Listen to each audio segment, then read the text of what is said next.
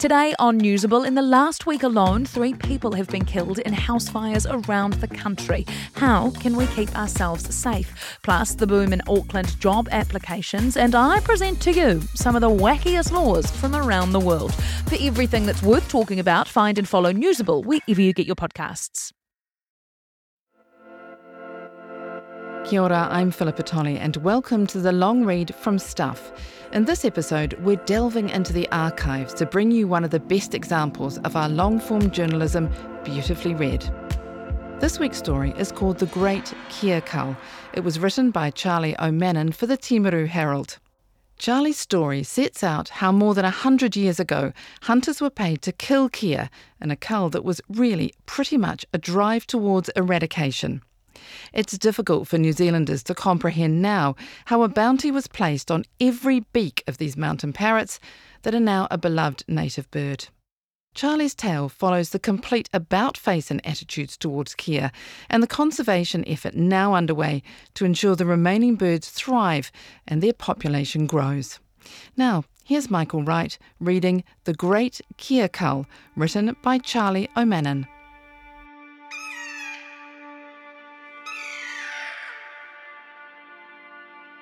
Shepherds on the Lake Wanaka station were among the first to notice it. Unusual injuries to the sheep they tended.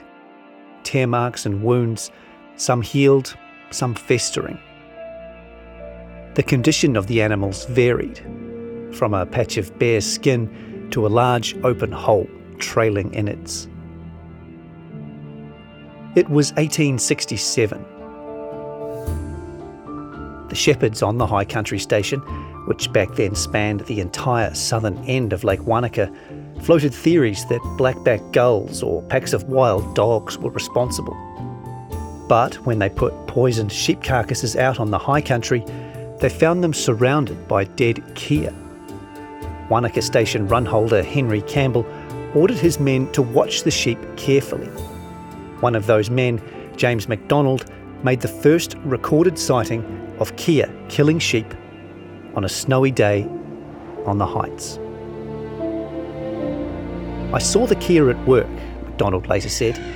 "He would come down from the rocks, settle on a sheep's loin and peck into the sheep, which would run through the mob.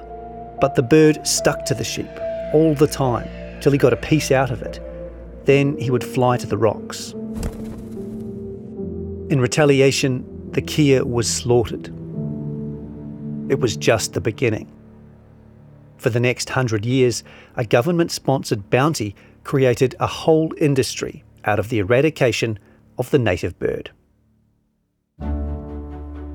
The kea is one of the world's smartest birds and the only alpine parrot. They've been seen to craft and use tools, and are able to work together as a group to solve logic puzzles. Unusually in the bird world, they prolong their sexual intercourse for up to 10 minutes. They're also nationally endangered and decline in number every year. Current estimates put the population somewhere between 3,000 and 7,000 birds. It's thought that between 1867 and 1970, when the government bounty on kea ended, about 150,000 birds were killed. For those 100 years, anyone with a severed kea head or beak could present it to their local government office and claim a cash reward that got as high as $75 a beak in today's money. It was a miracle that they actually managed to survive that sort of onslaught, Kea Conservation Trust Chair Tamsin Walker says. It's probably one of the worst cases of avicide of an endemic species globally. In the beginning, kea were only killed by high country shepherds and musterers, who carried firearms with them while they went about their work. Any kea they shot earned them a half-crown bonus from the station owners, roughly $15 in today's money. But the station workers were taking too much time out of their days for kea shooting, and the station owners started to hire professional bounty hunters, whose job was solely to collect kea heads. These bounty hunters were efficient and cruel. In an 1883 newspaper article, The scientist T.H. Potts recounted their methods. Should a flock of kea be met with and one of them wounded, the remainder are easily obtained. The bond of fellowship appears to be so strongly developed that the cries of a wounded bird at once attract the presence of its mates.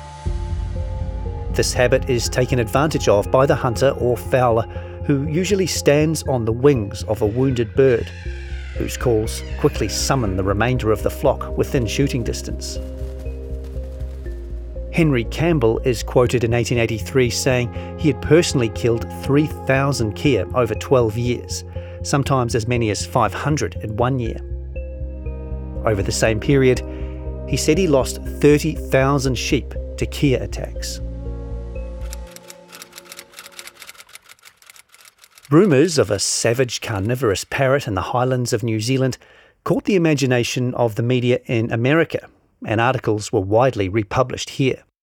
In 1884, the New York Times reported the kea had, quote, acquired a taste for mutton and refuses to eat anything else. Whenever a flock of kea discover a flock of sheep, they fall upon the latter, loudly shrieking, "Polly wants some mutton," and, perching on the backs of the unhappy sheep, tear them to pieces. The articles only increased in salaciousness.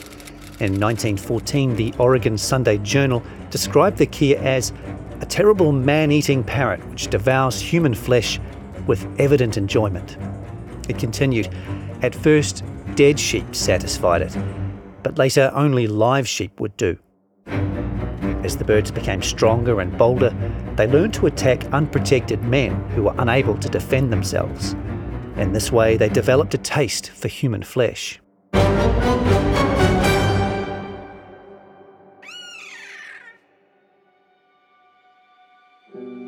On top of the bounty paid out by station owners, local and then central government stepped in with their own incentives. The result was that by 1900, bounty hunters could get around 5 shillings per kea beak, or about $50 in today's money.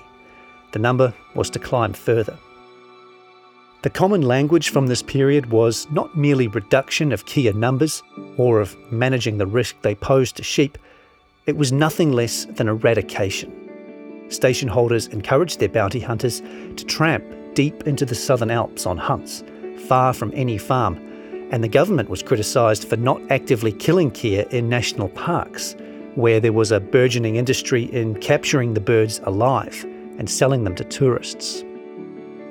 During the 1900s, the government bounty slowly started to climb under pressure from the hugely influential station owners, whose wool industry made up a sizable chunk of the country's GDP. At the same time, other New Zealand species were starting to become legally protected. In 1906, the Animals Protection Act extended full legal protection to many New Zealand species. Most of the rest were added in 1910. The kea wasn't fully protected until 1986. It was the last native bird to gain the status.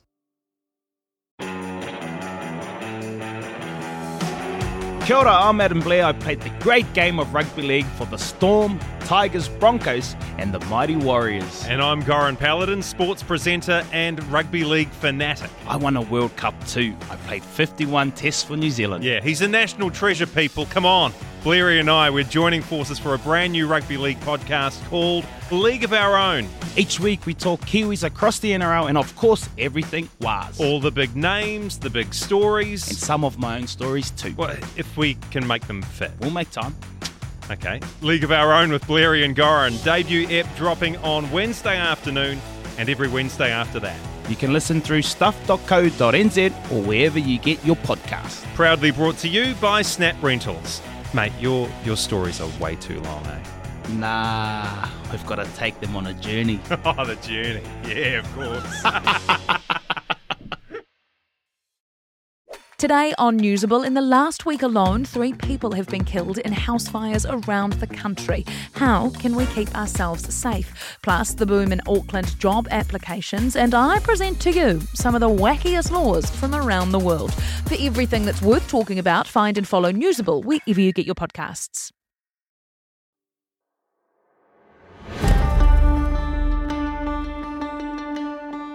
In October 1920, the government raised its bounty to 5 shillings a beak, with some councils paying out 2 and 6.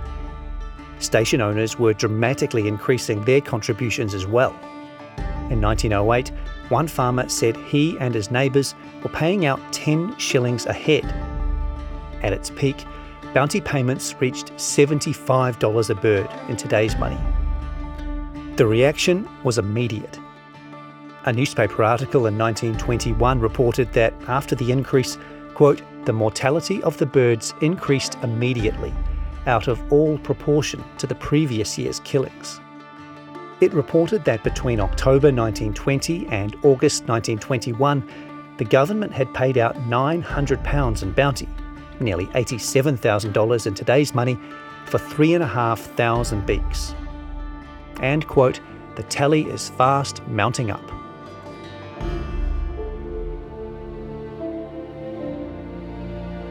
In the year 1919 to 20, when the bounty of 1 shilling was obtained, only £46 was paid out for the destruction of the feathered pest. If the present rate of destruction continues, the kea should before long be numbered in the category of the dodo and the moa. Over the 1920s, £7,200, the equivalent of more than $700,000 today, was paid out. In a single decade, more than 29,000 kea were killed and paid for by the New Zealand taxpayer.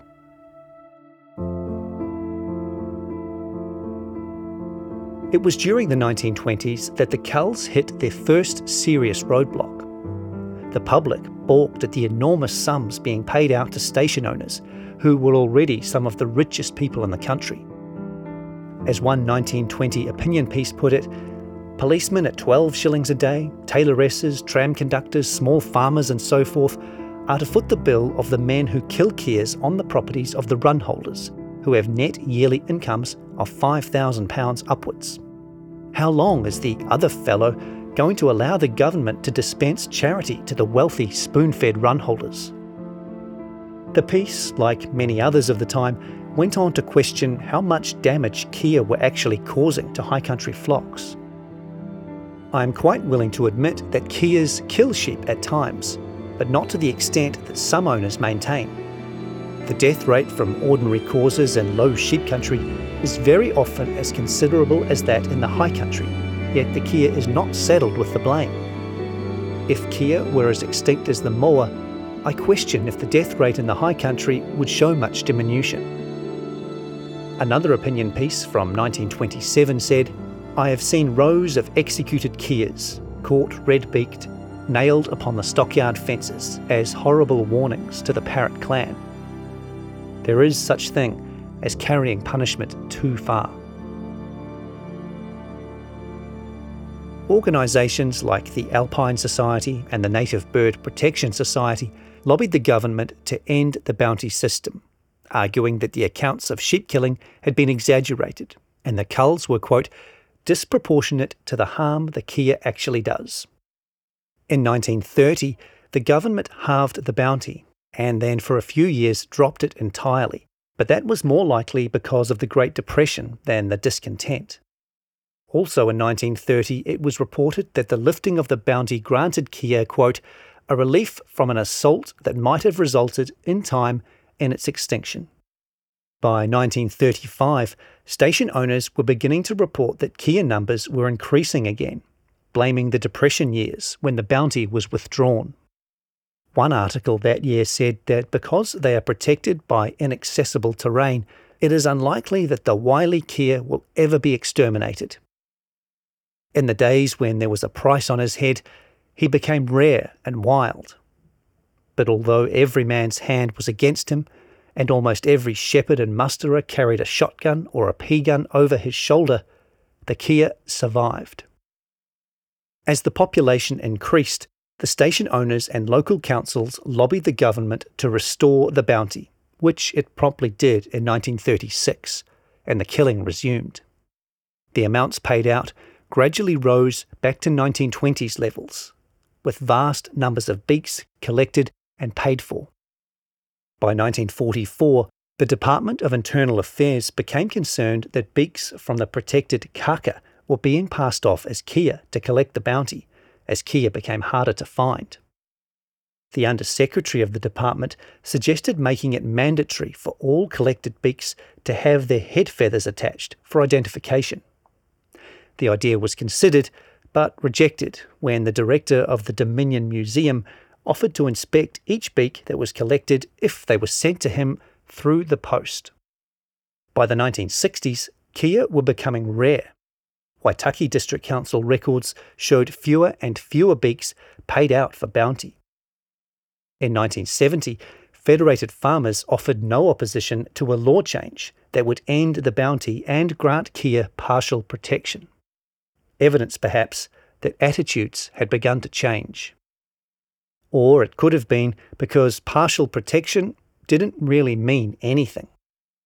In a 1969 letter to county clerks informing them of the law change, Secretary for Internal Affairs Gordon Williams said, quote, "If you receive inquiries about the future status of the kea, you can point out that the Order in Council does not radically change the present position. Keas may still be destroyed by the occupier of a property or persons acting under his direct authority where the species is causing damage." Wanaka resident Sean Collins remembers stories about his grandfather, Albie Collins, shooting kea. Probably in the 1930s, he says. Definitely in the 1940s and 50s, and I expect still a little in the 60s and 70s. Albie Collins had a great time killing kea and said that it was good, easy money, Sean Collins says.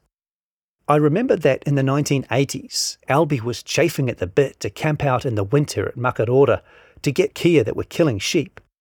But the farmer probably didn't want to pay and dealt with them himself. The campaign to fully protect the kea was started by children's book author Philip Temple. He was writing a novel about anthropomorphic kea and became concerned that the bird was still being killed in the high country.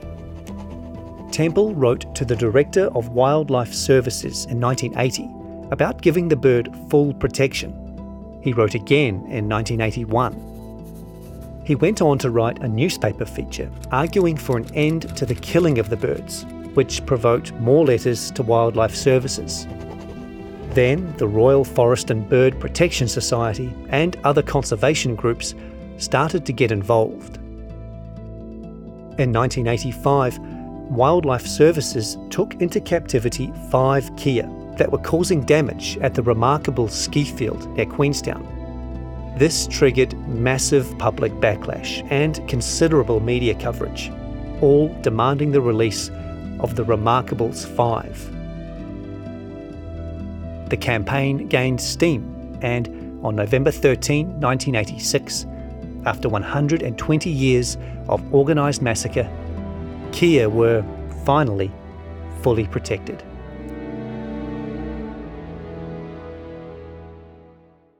Prepare for an unfiltered journey through the harsh realities of infertility. My name's Nadine Higgins. I'm a broadcaster, a journalist, and I've been trying to make a baby with my husband. That's me. I'm Dan, and we reckon infertility is lonely enough without making it a dirty little secret. In The Human Race with Dan and Nadine Higgins, we share raw and unvarnished stories of couples who have faced the brutal truth of infertility. Unless you've been in it, it's really tough and really lonely. Yeah, and also, this is really weird, but baby showers, you don't need to open the presents in front of everyone. Confronting the harsh reality that not every story has a happy ending. This very blunt, abrasive doctor who I had not seen before, who delivered the news, just like, you'll probably never have a natural period again and you'll probably never have a baby. The Human Race, where we share the untold stories of couples in the race of their lives to create a life. I feel like I nearly missed out and I got to do it, and so I feel really lucky. So it's been incredibly positive. Listen today at stuff.co.nz/The Human Race or wherever you get your podcasts. The Human Race is proudly brought to you by Elevate. I think you're conflating a whole bunch of issues. Don't want to be held to account on rising child abuse numbers. You can manipulate crime statistics. I promised I wouldn't have a chat to you about gotcha journalism. Hang into the National Party's attack line there. I think it would be a resignation offence. if I didn't deliver tax reduction. I'm not worried about it at all. Nothing iffy in there. That sits with you perfectly fine. That's what we're focused on. Whatever happens in politics, the weird, the wonderful, the important, the thought-provoking, we got you. Listen to Tova wherever you get your podcasts.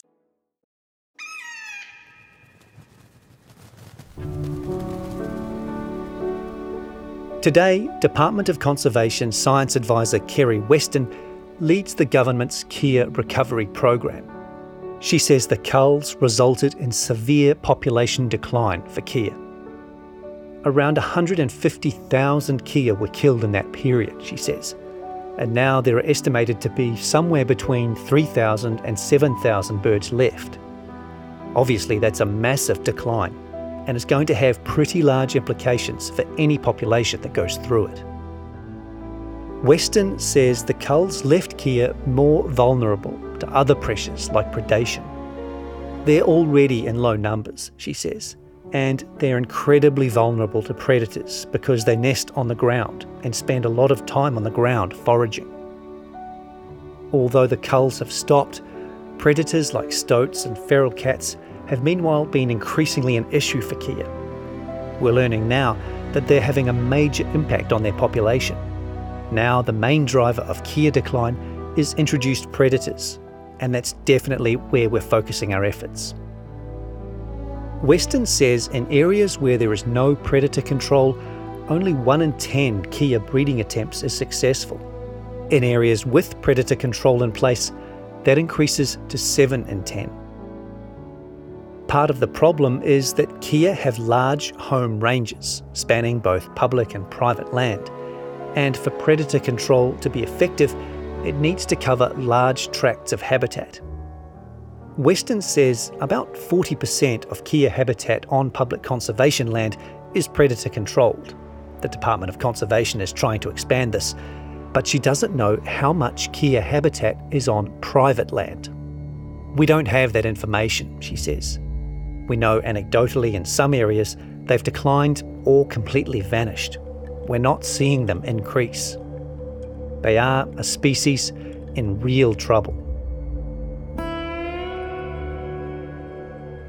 Ben Oahu Station runholder Simon Cameron says it's very rare to ever see a Kea on the Mackenzie High Country Station.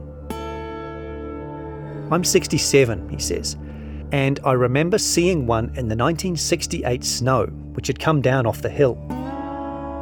We were children the last time we remember Keas being down this low.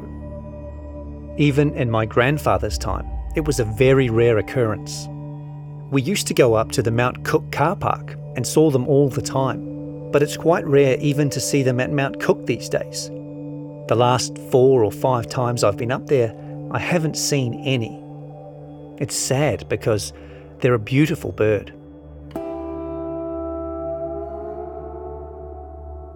Some high country stations do still have Kea, and sheep strike still occurs. Weston says in 2010, a station manager approached DOC saying Kea were killing sheep on the shores of Lake Wakatipu. They asked for a permit to kill the birds. I think they'd always accepted that some sheep were lost to Kea, she says, but it had been a lot worse in the last few years. The rangers went out to assess the situation and found the killing was because of one bird. The theory is that it's often just 1 or 2 problem individuals, Weston says, but the risk is that once they learn the behaviour, they can teach it to others. On this occasion, as a last resort, they euthanised that individual and the problem ceased. I'm not sure whether we'd resort to that nowadays. Weston says DOC tries to encourage farming practices that reduce the chance of sheep strike. One of the main things is inoculating sheep against soil bacteria, which Kea carry and can cause blood poisoning when it gets into the bloodstream. Blood poisoning is likely the cause of a good chunk of historical sheep strike.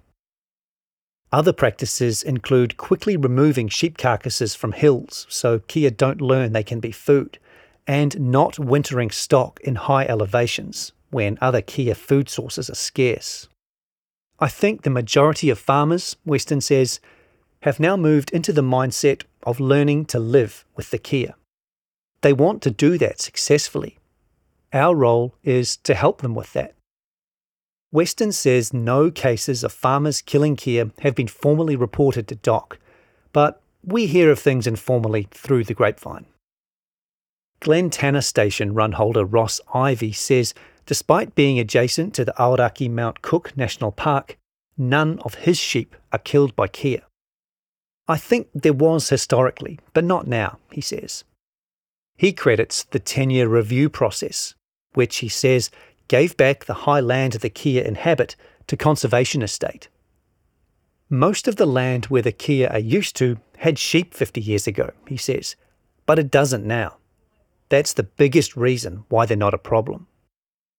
Ivy says he's pro-conservation and has predator trapping on his property as part of the Te Manahuna Aoraki project. At the end of the day, he says, we're pretty keen on keeping as many keas as we can.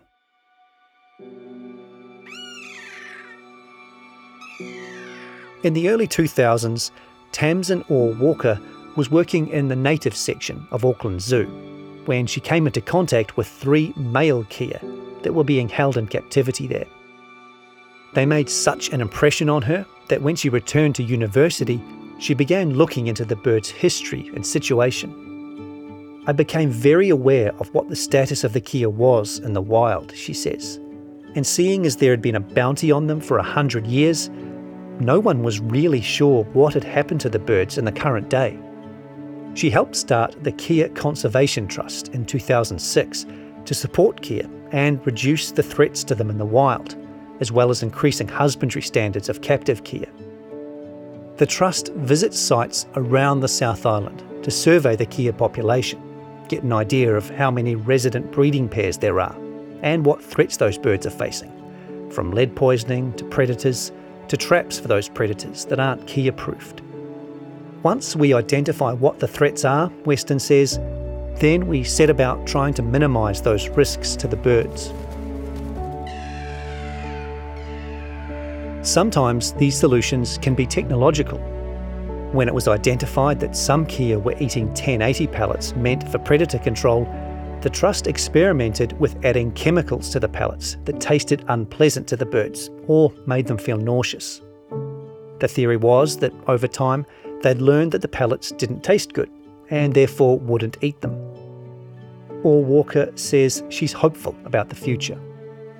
I guess the only alternative is I say I'm not, in which case we'd all give up, and that would be a massive tragedy. When you look at some of the success stories in New Zealand, like the black robin and the kakapo and the takahe, where people have worked tirelessly to save a species, and it's been successful. If they hadn't, we would have lost those species forever. We don't have any other alternative other than to be hopeful and to move on.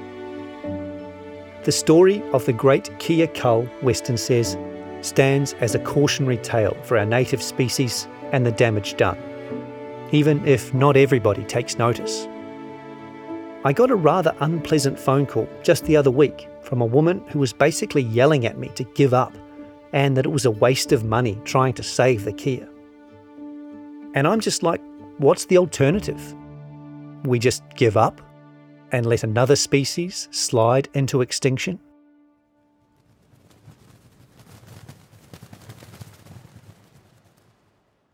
That was the Great Kea Cull on the long read from Stuff, written by Charlie O'Mannon, read by Michael Wright and produced by me, Philippa Tolley. This episode's audio was edited by Connor Scott. If you listen via our website, you can hear this story and more like it on the Long Read podcast, available on all the usual platforms. If you liked what you heard, please do give us a 5-star rating and a review. It really helps other listeners find us. Thanks for listening.